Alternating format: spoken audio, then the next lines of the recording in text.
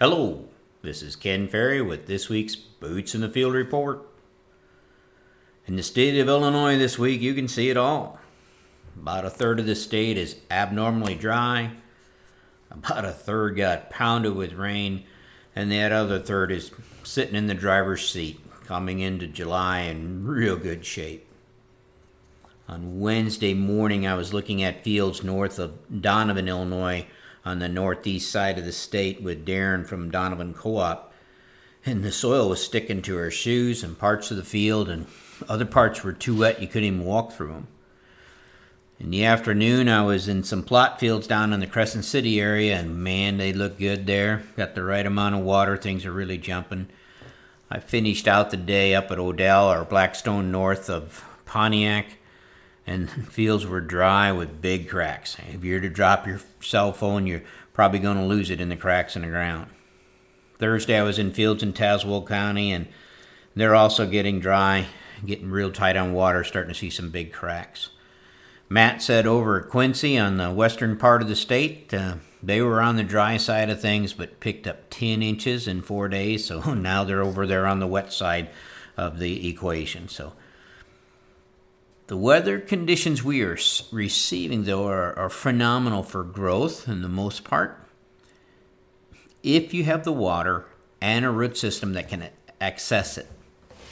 A day after day, sunshine, low humidity, mid-80s to low 90s, big GDU days, giving us just some great ET rates. While I'd like to save these great ET rates for grain fill, the way this year has been, locally anyway, you better take it when you can get it. These fantastic conditions do create some interesting things. One is brittle corn. Corn growing so fast it's subject to green snap.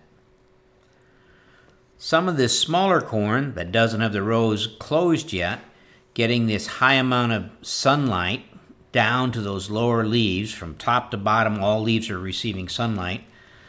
This is allowing the plants to create a surplus of sugars, and in turn is triggering a lot of tillering. Growers are asking, does this mean we didn't plant the corn thick enough based on all the tillers? Most years this would be true if corn was planted at normal time and rows were closed coming into these conditions.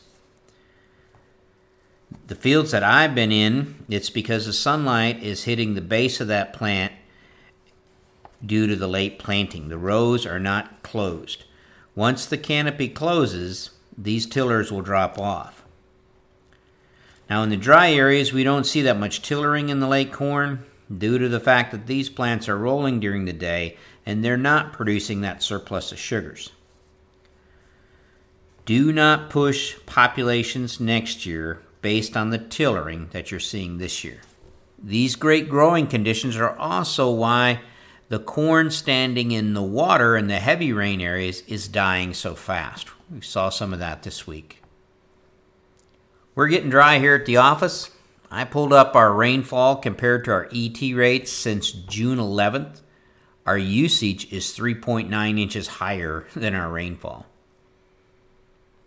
While things still look good, we won't be able to do this much longer on the smaller corn or corn in compacted fields, the stuff that doesn't have a depth of root to reach that deeper water supply. In the drier areas, even with corn rolling 3 to 4 hours a day, we're still seeing some good growth. If we're going to have a dry stretch, this is the time to do it. Ear size is set. In most cases, we're a week to 3 weeks from pollination. So it's a good time to, if we're going to be dry, now's the time to handle it without much damage to yield. Don't get shook up with the corn rolling. It's its own mechanism to keep it from overheating. One thing I have noticed in the drier areas is a higher than normal amount of cotton pith inside the stalk, indicating that the plant is going to nutrient reserves in the stalk quicker and harder than it usually does.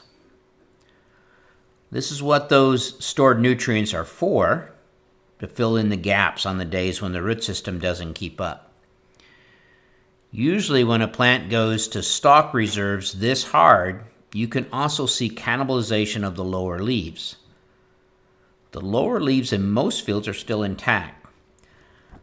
I believe this is because most of the fields have yet to close the rows, and they're letting sunlight hit these lower leaves. As long as sunlight can reach them, they continue to contribute to feeding the plant. Once the rows close, they become a net negative, using food but not producing it. At this point, they'll be cannibalized pretty quick. Early stalk cannibalization doesn't have that big effect on yield, but it can lead to stalk quality issues this fall.